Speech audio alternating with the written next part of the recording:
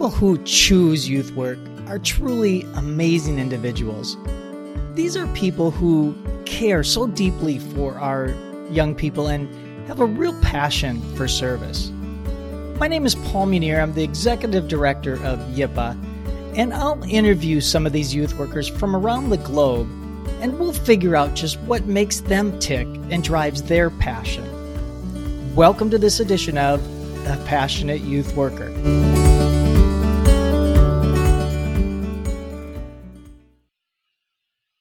Hi, I'm Paul, the host of The Passionate Youth Worker, and we're joined today by Angela Hill.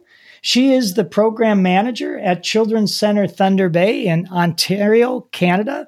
And Angela, we're just super happy to have you with us. Thanks for joining us. Thank you, Paul. Thank you for inviting me. I'm glad to be here. Well, we're super happy that you accepted our offers to be a guest, so thank you. When we think about getting into the field of youth work, most of us don't necessarily wake up one day and say, I'm going to grow up and be a youth worker. However, you took a little different path. You had kind of a mindset that you wanted to work with young people. And how did you know at an early age you wanted to get into this field of youth work? Paul, all I knew, I think, is that I really liked working with kids and that my career was going to involve kids. So I knew that, I think, from, the time I was started babysitting or helping with the kindergarten class down the hall. And the youth worker part came from thinking about how will I work with kids? I didn't want to be a teacher. Becoming a physiotherapist took too much science. And I thought about even working in a daycare, and I applied to an early childhood education program, and I got into the child and youth worker program. And as soon as I hit that college program and it talked about working with high needs kids, it just fit. And so since then, I've continued to work with high needs kids, and it has been a good fit my whole life. High needs kids, most people don't think that that's the kind of young people they want to work with. Most people are attracted to the star students or the star athletes, but it takes a special kind of person to go, I want to work with the kids that might have the most difficult needs. And somehow you had that in you from the very beginning? Yeah, I think so. I think it was somewhat about working with kids who had a really high level of need that and from the beginning, I've worked in residential care from my first day. And so probably just because my first placement was in a live-in treatment program, that's kind of been my passion since the time I've started my career, even although I've moved from frontline to the social worker to the supervisor. It's really always involved high needs kids in a live-in treatment kind of program. Mm-hmm. And you said, as we were getting to know each other, you just really wanted to make a difference and you wanted to have an impact in some sort of way. And so have you found that? Do you feel like you're making an impact? Do you feel like you're influencing the lives of young people? I do. And I think how I've made an impact is what's changed over a career. So in the beginning, it was about developing that relationship with the youth and trying to make that connection so then you could offer them some skills. And I really appreciated that challenge of making a connection to a difficult kid and understanding where they came from. And then I thought in my career, families have the most power to change, not kids. And so then I went off and I started again in a residential treatment program, but became the family therapist, working with the families and working with the youth workers. And then later in my career, I think I really got to like working with systems and helping systems understand kids' needs. And even as a supervisor now, it's my job to take care of staff so staff can take care of kids. So it's a level indirect now, but it's still about helping people understand those kids' needs and how they can meet those needs differently. So you've played many different roles in the types of different youth work, and you've impacted people in different sort of ways. But where did that desire, where that impact to make a difference come from? Are there things in your family? Are there dynamics that you grew up that kind of instilled this ability or this desire to always want to help? Honestly, Paul, I think sometimes maybe when you come from most of us have gone through some kind of adversity or challenges in our family, and mine was an alcoholic mother. And so maybe it was easier for me to be a caretaker because I was a caretaker in my own home. And at some times in your life, that's really difficult and challenging and causes you all kinds of pain. But at other times in your life, it's something that maybe taught you some skills that were valuable and made you a bit more resilient. And maybe also, a lot of people who did caretaking in their family find a path into caretaking, whether it's nursing, social work, psychology. They're still doing a little bit of caretaking along the way. It's interesting to think about. So growing up in a family with an alcoholic, we tend to think of that as some sort of developmental hurdle that you're going to have to deal with or overcome at some point in time. But what you've been able to do is take what may have been less than an asset growing up and turned it into a way to, help other people. So in a really weird roundabout sort of way, your alcoholic parent has allowed you to go out and positively impact other people. Have you ever thought about it that way? I have, but I don't think there's an easy way to get to it. And I think early in my career, thank goodness I had a good supervisor who helped me not rescue kids and be that, I want to rescue them from their families. And also, early in my career, I wasn't very good with working with alcoholic mothers. I was pretty darn judgmental of them. So that's when you really need to have a good supervisor to make sure that you're not working on your own stuff at work, that, you're there for the kids and you're not working through your own issues because they do impact us. Oh, without question. And that's a hard thing to get good at, is to know where your issues start and where they end. And when you're interacting with a young person, are you dealing with things from your own past, or are you in the moment with that young person? That takes a lot of professional growth, and it takes a lot of good supervision and a willingness on a youth worker's part to be self-examining and to really ponder why you do what you do. Where did you get that ability to decipher that? You said your supervisor. Are there other things, or did you seek kind of help yourself, or how did you get to be so good at that? Because you obviously are. Well, I think Paul, I took a child and youth worker course in college, and here in Ontario, that's a 3-year course that is really meant to train you to do frontline youth work. And I also did a master's in social work, but it didn't really happen in my master's in social work. It happened in my child and youth work course, where they really pushed you to know where your triggers were, because kids have radars. They can find those triggers.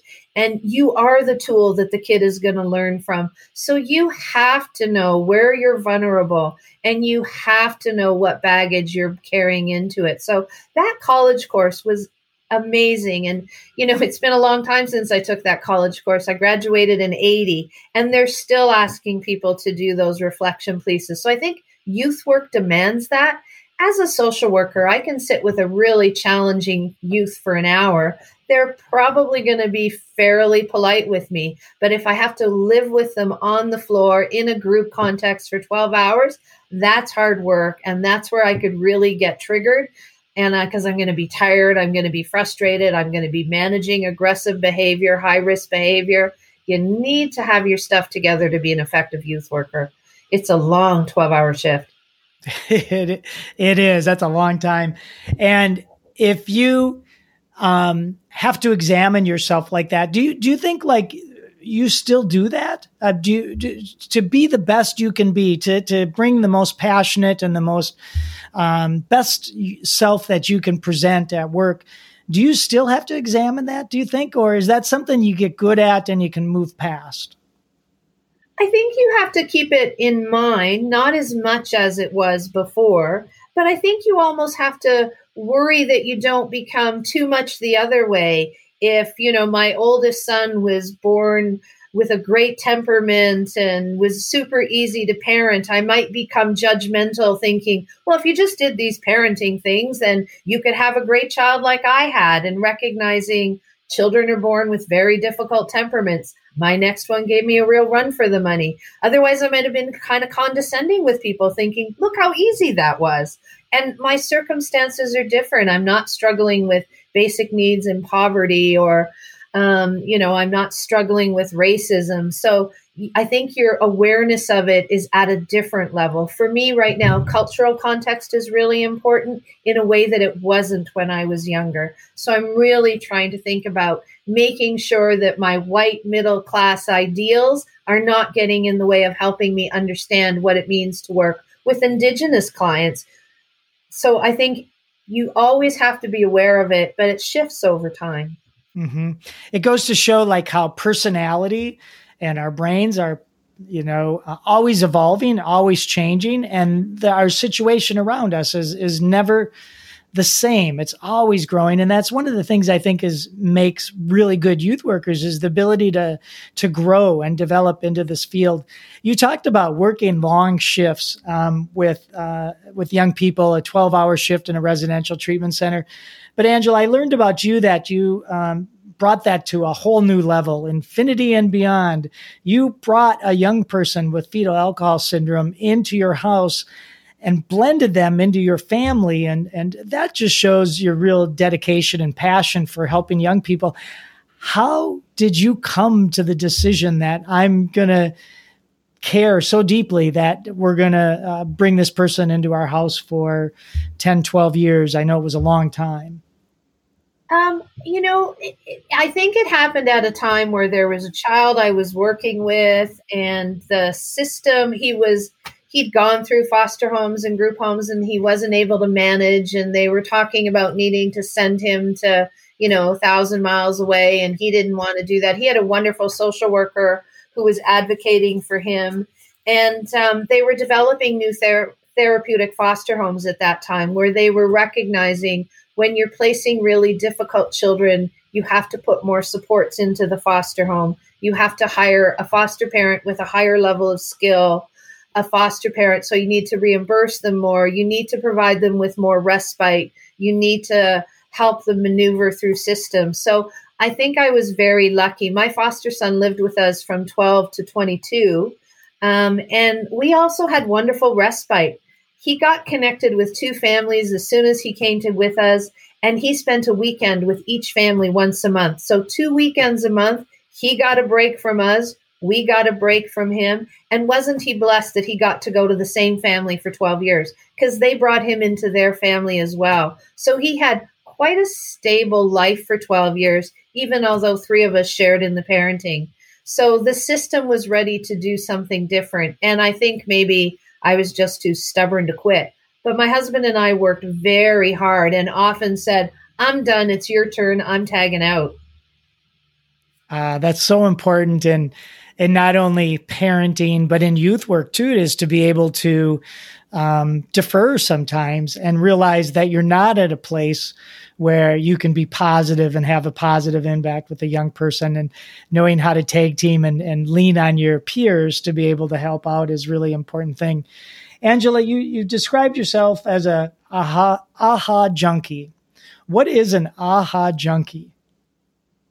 Well, I think, early in my career, when you were working with a child, you tried so many different things and strategies so that you made that connection and you packaged something in such a way that the youth went, I get it. I could try this instead of that.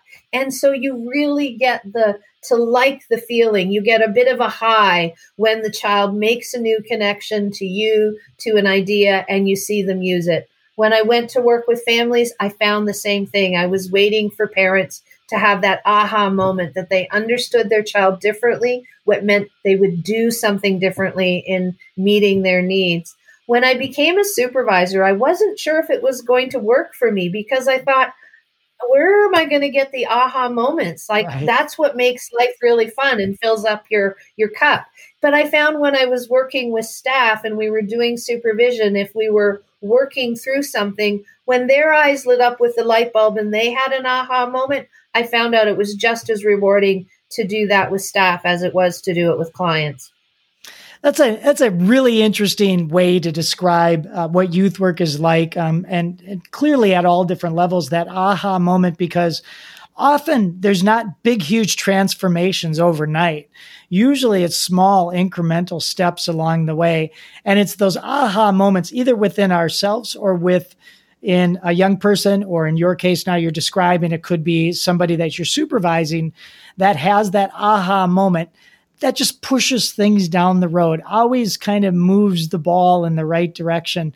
And it's like a little shot of dopamine, right? It's like when your phone rings or your Facebook, you got alerts, you got to check them, right? It's that's kind of the part about youth work that is really appealing to a lot of people. I think it is. It's in that connection, right? And I try to think, if there was a marriage therapist who said, no matter what relationship you're in, if it's a healthy relationship, there are 5 positives to every negative. So as a youth worker, when I was working with kids, and kids that are really demanding or really aggressive, you really have to work hard to think, did we have 5 positive interactions for every time I had to have more of a negative interaction where I told you to stop?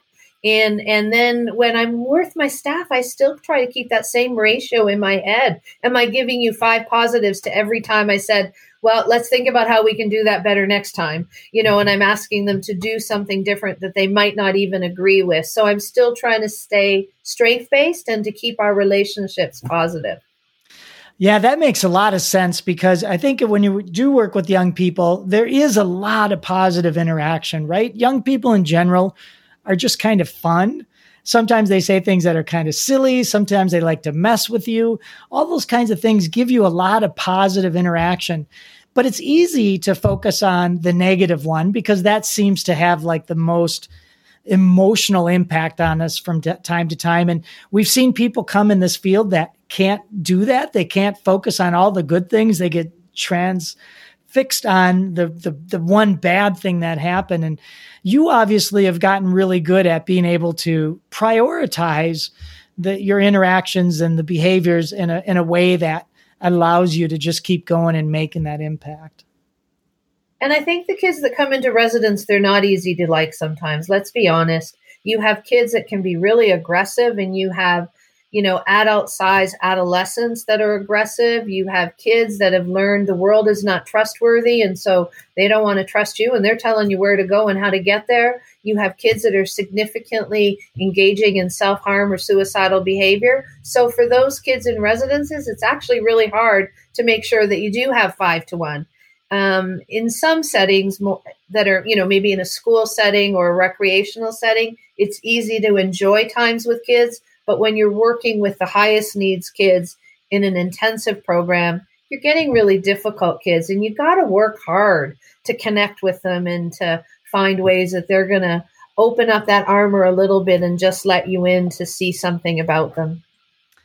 I don't know if it's true in Canada, but it's certainly true in the United States that there is this prevailing image or this stereotype that somehow youth work is kind of an easy thing to do. All you do is play games with young people. And for those of us who work in the field, know that is so far from the truth, that it is a profession. It's really difficult. And the value we add is so high that I think that idea that somehow this is just something you do until you decide to get a real profession is so misconstrued here in the United States. Is that true in Canada too? Or is there a different perspective on the field in Canada? I think we might be a little bit different, because we do have a youth work college course. You can do a degree in youth work. You can do it. We have someone in our town who has a master's in child and youth work. So I do think it has a bit more credibility as a profession, but you still get a lot of people who say, well, yeah, sure, you just play with kids. And it's like, well, if I am playing with kids, it's because I'm teaching them about turn taking, social skills, and all of these. I'm not just playing. I have a lot of intentional learning and assessments. I'm seeing if you can count. I'm seeing if you can be patient. I'm seeing if you can wait your turn. So yes, you use play, but you're using it to assess and to teach, which is a very different thing than just playing with a child. Yeah. It's difficult work, and thank goodness we have people like you, Angela, in the field making things better for young people.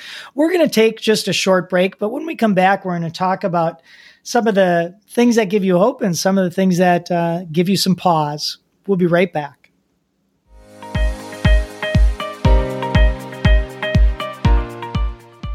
No matter how you support our young people, YIPA has your training needs covered. Visit yipa.org, that's yipa.org, to see for yourself and then join the thousands of youth workers around the globe who learn from our easy-to-access exceptional trainings. Members enjoy free unlimited access to live online and on-demand trainings and a preferred discount pricing for our one-of-a-kind certification training. Annual memberships are just $99 for individuals and only $250 for your entire organization. Visit yipa.org today to learn more. That's yipa.org.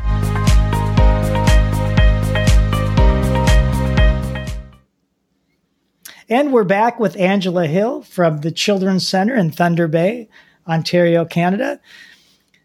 Angela, when you go to work, some days you have a good sense of hope and optimism, and you live that out throughout your time at work. But what do those days look like when you're done working and you know, okay, today was a good day, things went well? What gives you hope?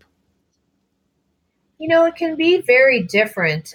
We had a team meeting this week where we were concerned about some aggressive behavior in the residence from one of our guys, and the staff came up with a plan about what they were going to say every time it happened. And he wasn't really meaning to hit you, but he was kind of faking it, and it was worrying staff. They were afraid for their safety, but they came up with a script. They came up with a behavior plan. They came up with a consequence. If it happens, you're going to lose 15 minutes of computer time. 2 weeks later, last night, that behavior is gone.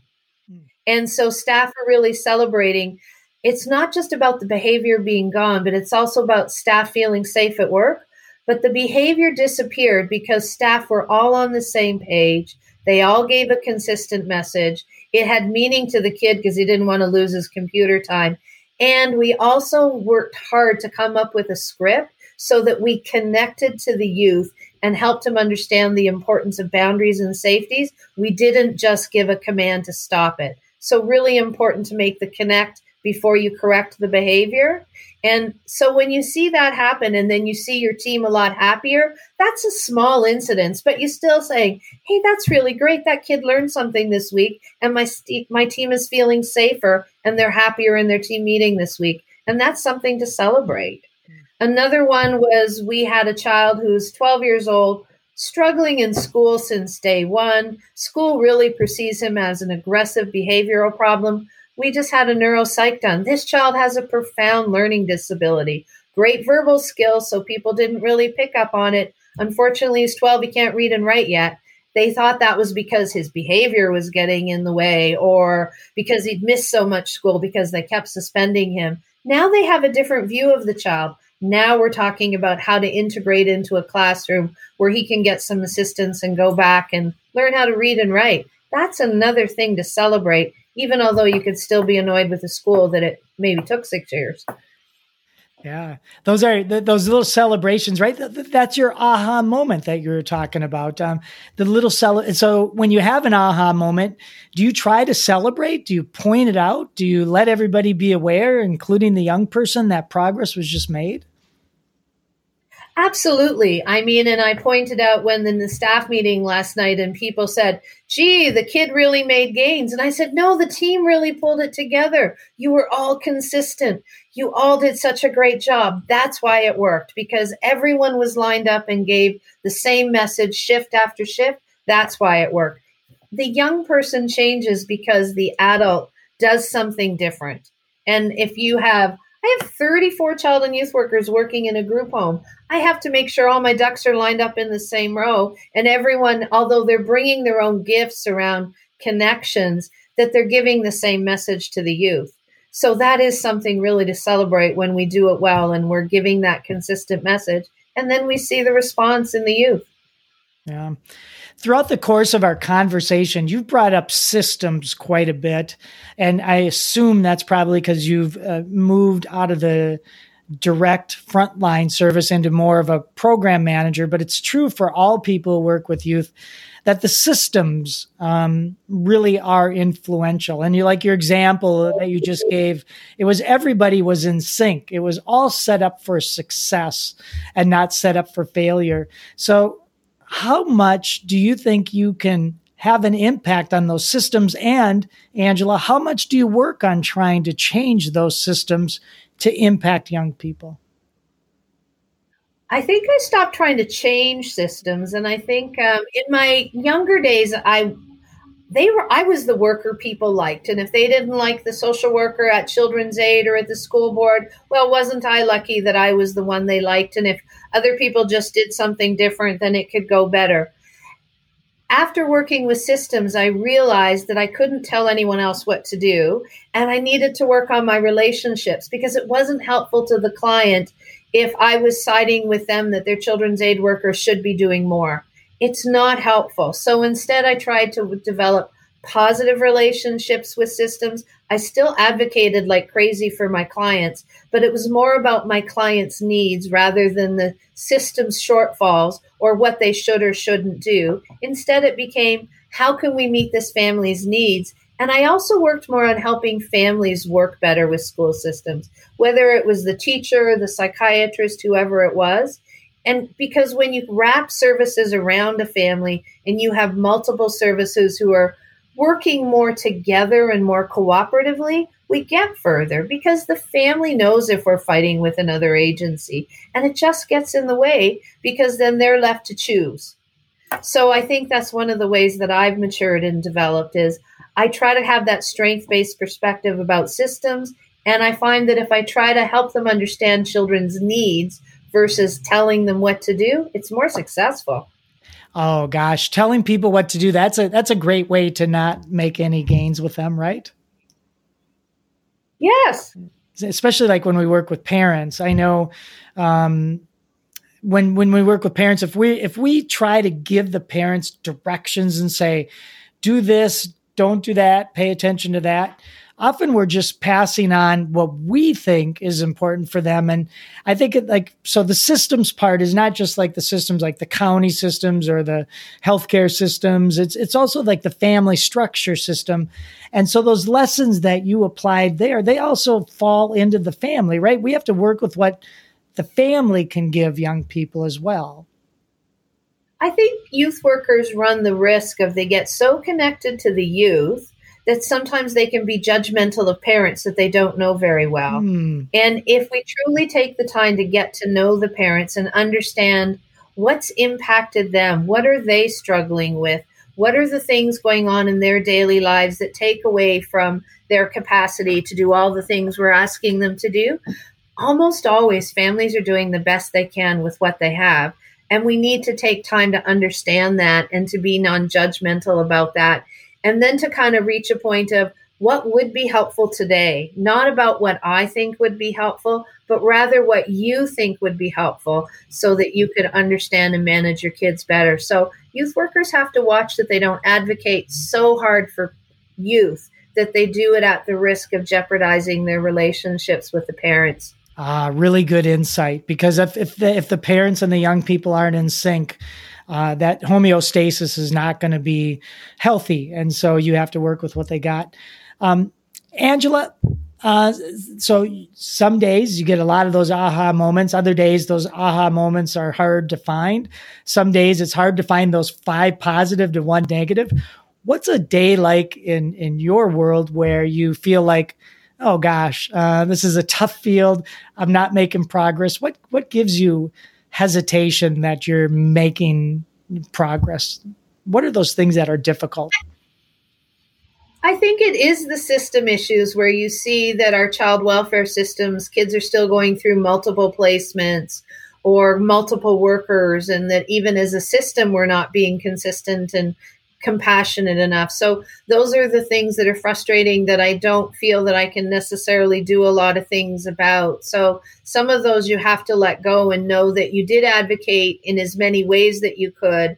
But at the end of the day, I can't necessarily make all the changes that I want to. Programs, sometimes there's not enough money for children's mental health. Sometimes there's not enough staff, and I can't hang on to the ones that I can't change too much. I have to focus on where I can make some gains and advocate for my children, families, and my staff. Would you say good days are more frequent than bad days, or vice versa?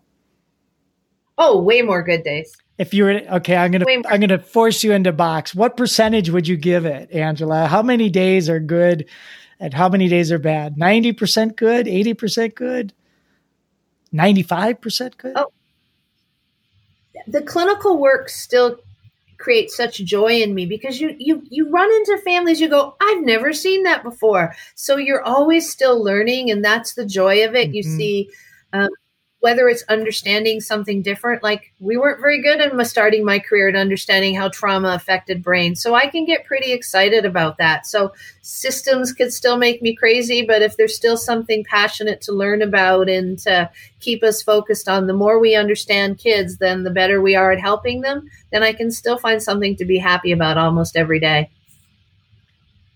That's a really nice sentiment to think about. If we're willing to learn and willing to grow, we can always find something to be hopeful about. We're running out of time and we only have a few minutes left, but I would like to ask you, Angela, what is the big takeaway that all your experiences, all your things that you've pieced together in your longevity in this field, what do you want listeners to know? I think if we really take time to assess, often we think that kids are being non-compliant, or we think that parents aren't trying, or we think that systems aren't trying and they're just being difficult. But sometimes it's not that they won't, but rather it's they can't. And if a child can't do something because they lack the skill or they lack a resource, if parents can't do something for those same reasons, it gives you a different frame of reference to think that people, they can't with the tools they have versus they're just being difficult and they won't. So I always try to figure out what is it that they can't do because they don't have the tools, and how can I help in that, rather than kind of saying, well, they're just being difficult or engage in power struggles because they're choosing not to. Most times human beings, whether it's systems, parents, or kids, they're not choosing to be bad or difficult. They're doing the best they can with what they have that day. That's beautiful insight. And I believe that, and I share that perspective with you, that I think most people are inherently good. And I think it's so easy for human beings to make a snap judgment about somebody else, about how they must have some sort of character flaw, or they must have something about them that they're intentionally trying to cause harm or do damage to other people. And it's hard to subscribe to that. After you've worked with young people for so long, you realize that so many of these things that they do are just because they don't know what else to do, or they don't know how else to get their needs met. And sometimes they're just survival strategies. So that's a wonderful way to leave it. So thank you, Angela. Thank you, Paul. It's been great fun chatting with you. Well, it's been wonderful. And we're really appreciative of all the youth workers out there who day in and day out find those, aha moments and feed their own addiction into trying to make that incremental gains with young people. And us at YIPA are so appreciative and so full of value that the work that you do, that we're grateful, and we thank you for the work that you do. And I'm Paul, your host of The Passionate Youth Worker. Thank you for joining us for this episode with Angela Hill.